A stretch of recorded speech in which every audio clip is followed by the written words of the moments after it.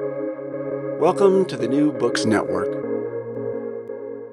Welcome to SEAC Stories, brought to you by the Sydney Southeast Asia Centre at the University of Sydney.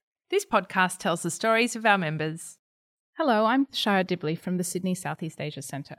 Over the next few weeks, I'll be hosting a new mini-series for SEAC Stories on research partnerships in Southeast Asia. You'll be hearing from Jenny-Ann Toribio, who's talking about a 10-year research collaboration that she's had with the Ministry of Agriculture and Forestry in Timor-Leste. Michael Dibley from International Public Health, talking about a large-scale study he did in collaboration with 2 universities in Myanmar. Jeff Nielsen will be talking about a new project that he's had to establish in the midst of the pandemic in Vietnam. Fiona Lee shares with us a rather unusual project about a collaboration with a design archive. And we wrap up with SEAC's very own Elizabeth Kramer, talking about her experiences working with her collaborator in Indonesia. So without further ado, I'd like to introduce our first guest, Associate Professor Jenny-Ann Toribio, a veterinary epidemiologist based in the Sydney School of Veterinary Science here at the University of Sydney. Jenny-Ann has had a long-standing interest in Southeast Asia, completing her PhD investigating smallholder pig management, production and health in the Philippines. And since then, she's gone on to do applied research on biosecurity, emergency animal diseases and zoonoses in Australia, but also in Indonesia, the Philippines and Timor. Welcome, Jenny-Ann. Thank you very much, Shara. So, Jenny-Ann, we'll be discussing one of the partnerships that you've had in relation to your project in Timor.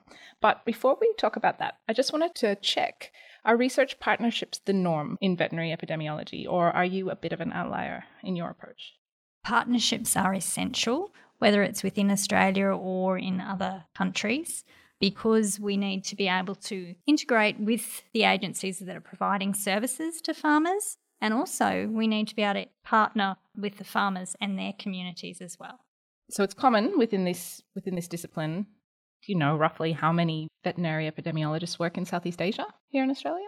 So within each of the veterinary schools, so we have about 8 veterinary schools, and of those, probably 6 or so would have a veterinary epidemiologist that is working in applied research. And probably about 5 of them would have research in the region. That's Asia or the Pacific. Okay, great. So that gives us a picture of, it's not a huge pool of people who are doing this work in Southeast Asia. So what are your personal philosophies and principles related to collaboration, particularly in Southeast Asia, because that's where a lot of your work has been?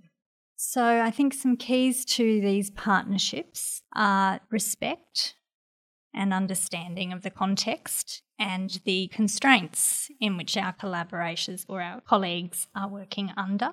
That's important. And it does take time often to develop that level of trust and understanding that will enable a research project to be successful. And would these same principles apply whether you're working in Australia or Southeast Asia or? They apply in Australia as well, except that living here and being part of the industry through your training, you have a much greater understanding of the industry associations and how they function and the sort of constraints that farmers here are working under. So, that leads nicely to talking about your partnership with the Ministry of Agriculture and Fisheries in Timor-Leste. Now, I understand you've worked with them for about 10 years now. So even though you're not based in or from Timor, you have had this extended relationship. Could you start off by telling us a little bit about how the relationship started? So the relationship started through an Australian-funded research project that was focused on eastern Indonesia, actually. And of course, Nusa Tenggara Timor province includes West Timor, which is half of Timor Island, and Timor-Leste is the eastern end of that island. And with any sort of animal disease, any movement of animals across a border is going to mean that the disease is a problem in both sides of that island, West Timor and Timor-Leste. So as part of the work within eastern Indonesia, we invited people from the Ministry of Agriculture and Fisheries in Timor to attend workshops that were held in Kupang, and then to look at facilitating joint control approaches to diseases such as bovine brucellosis and classical swine fever in pigs. We looked at conducting a small research activity where the Indonesians were helping to build capacity amongst the Timorese counterparts, and did that as a small activity to see how it would work in effect. And the Timor-Leste team did a great job. The Indonesians played some particular roles in the capacity building and the assistance of testing of samples that were collected. And that really showed that collaboration was possible to get quality research data. And it also fostered relationships that then we were able to extend that collaboration throughout the next decade. And so over that time, were there particular people in the ministry that you were working with, or was it a relationship with the ministry and the individual people changed over time? So often in government agencies, there will be changes to people within roles, and that happens in every government system. In Timor, there have been some changes to the people within positions within the Ministry of Agriculture related to livestock production and livestock health. But in relation to veterinarians within Timor-Leste, there are a very small number of veterinarians. So it's under 20 now, and it was kind of under 10 if we go back 10 years ago. So those people have basically remained. Some of them have gone to study, and one of them actually came here to the University of Sydney to study for a period. But the people have remained fairly consistent, though their roles and responsibilities have changed somewhat over that period of time. So this is really an institutional relationship. Yes. And over the years, what input has the Ministry of Agriculture and Fisheries had into the design of subsequent projects that you've worked on together? So for the Australian Centre for International Agricultural Research, which is a major funder of R&D for livestock or for agriculture within the region, they actually look at understanding what the partner countries' priorities are. So some of the feedback coming to researchers, Australian researchers with interest, is coming through ACR, through those country priorities that have come from the actual country. So if we think about Timor-Leste, then listening to what Timor-Leste MAF are saying to ACR, meeting with people within MAF themselves and hearing their priorities for research in relation to livestock, what species, what diseases, what concerns, that very much needs to direct the focus of your research in order for it to be relevant. So that's a great example of how the relationship between the donor organisation and the institution that eventually became your partner can actually help facilitate that relationship by sort of doing some of that groundwork and finding out what needs to go on. Well, maybe we could talk a little bit about the role of ACR, and aside from working with MAF to identify the priorities for Timor, are there other ways that working in partnership with MAF, with ACR as a donor, has shaped that relationship?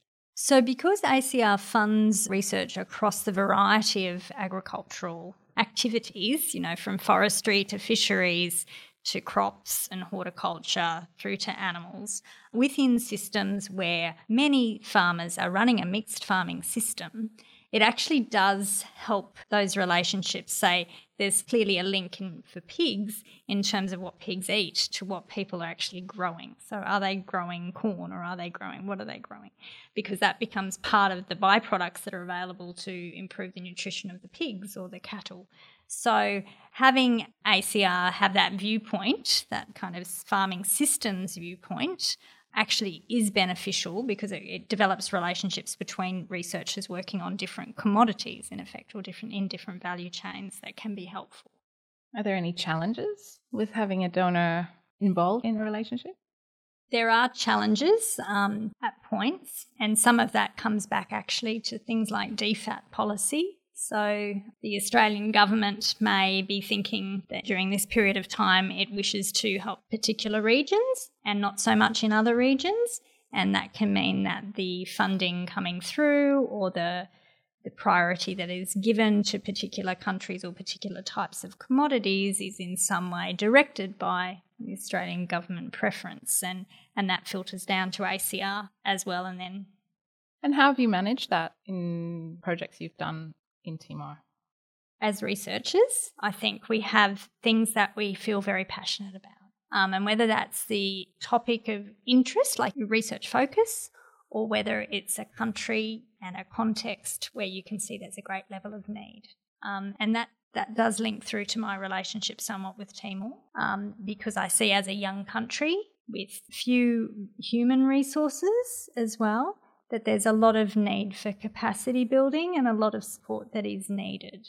And so though at points in time over the last decade, actually the funding flow from ACR has not been forthcoming because they've been thinking through what their priorities are and things, I have looked to source small amounts of funds that would enable facilitation of a small level of ongoing research activity that would enable the relationship with counterparts in MAF to remain strong, even though we might be waiting for the outcome of the larger research proposal, for example. At least if there's some funding that I can secure through other agencies that will enable some ongoing capacity building short courses or small research activities to be ongoing. And I'm very thankful that there are a number of other Australian collaborators, researchers in different disciplines that have a similar level of passion to help support Timor. And so through our collaboration and working with, well-known collaborators in Timor, then we've been able to continue a level of activity, even during periods where the larger sources of funds were not forthcoming. So, speaking of challenges and continuing relationships, now is a really difficult time to be working with people outside of Australia with the travel restrictions caused by the COVID-19 pandemic. How are you negotiating your relationship with MAF during this time? So in many ways, I actually think it has provided the Timorese with a level of responsibility and the ability to take initiative that is different from what would normally be happening. And that's a very positive thing. It's actually meant that they have needed to take ownership and take direction of activities in a way that they may not have otherwise. And yes, there have been communication difficulties. So we've all needed to be a lot more flexible and trying different options to get communication, get discussion happening and enabling decision-making processes to occur. But they have found some solutions to that, just more accessibility through WhatsApp and different options.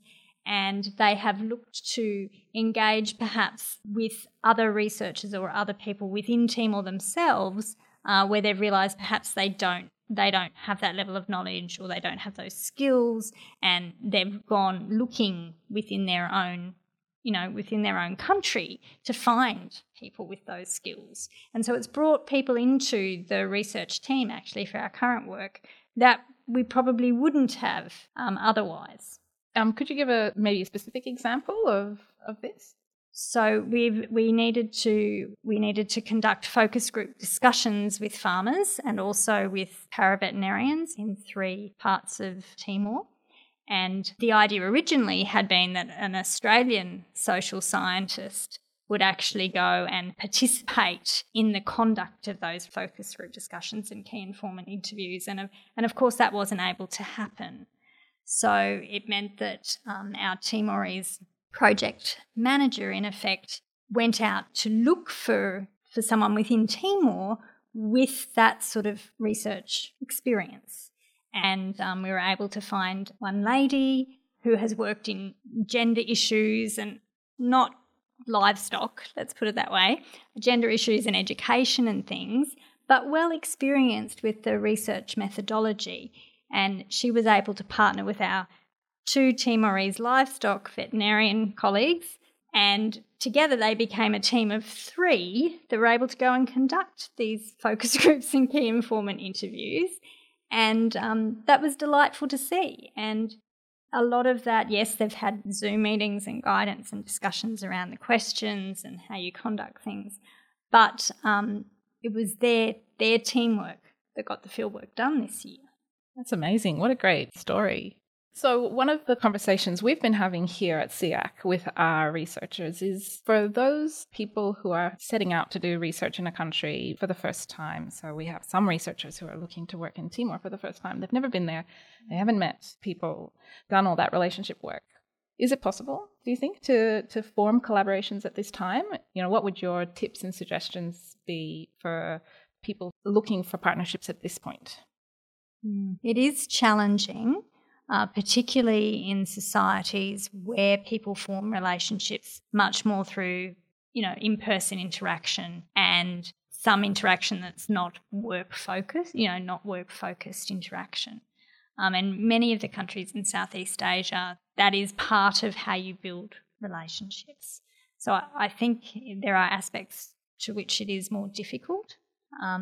Ways to go forward, I think, would be to identify key people within country that you can connect with that can perhaps provide introductions to colleagues within your discipline or your area of focus. And that may be able to occur through connections through the university, UNTL, or through the government agencies. It may be that there are University of Sydney graduates back in Timor-Leste that can help provide those introductions, or perhaps provide some discussion around the setting in relation to your discipline within Timor to help you understand the setting better, whether that's, say, within the education system or within the health system, whatever it may be. So it's really about using existing networks and tapping into networks in Timor or wherever it is that people are looking to build their relationships. So, your relationship with MAF, the Ministry of Agriculture and Forestries in Timor-Leste, is not just your relationship, is it? You're working with other institutions within Australia on this project. Did you want to talk a little bit about who they are and their role in this research? So there are relationships amongst pig folk within Australia. So researchers and extension workers who have a passion around pigs and a passion for pigs within the smallholder context or the subsistence farming context. And that includes pig veterinarians, such as a colleague at the University of Queensland. It includes people who've worked a lot on nutrition and developing diets, utilising non-standard commodities, such as within South Australia. And also people who have social science or agricultural extension expertise, that particular interest in relation to livestock from Charles Sturt University. That's a great network, and also excellent for the Ministry of Agriculture and Fisheries to be able to tap into this wide network of expertise here in Australia. Just a reminder, if you're interested in learning more about any of these projects, visit our archives where we have episodes that go into further details. You've been listening to SEAC Stories, brought to you by the Sydney Southeast Asia Centre at the University of Sydney. Make sure to keep up with all our SEAC Stories podcasts by following us on your favourite podcasting app. If you like the show, please rate and review it on Apple Podcasts. Every positive review helps new listeners find the show. And of course, let your friends know about us on social media.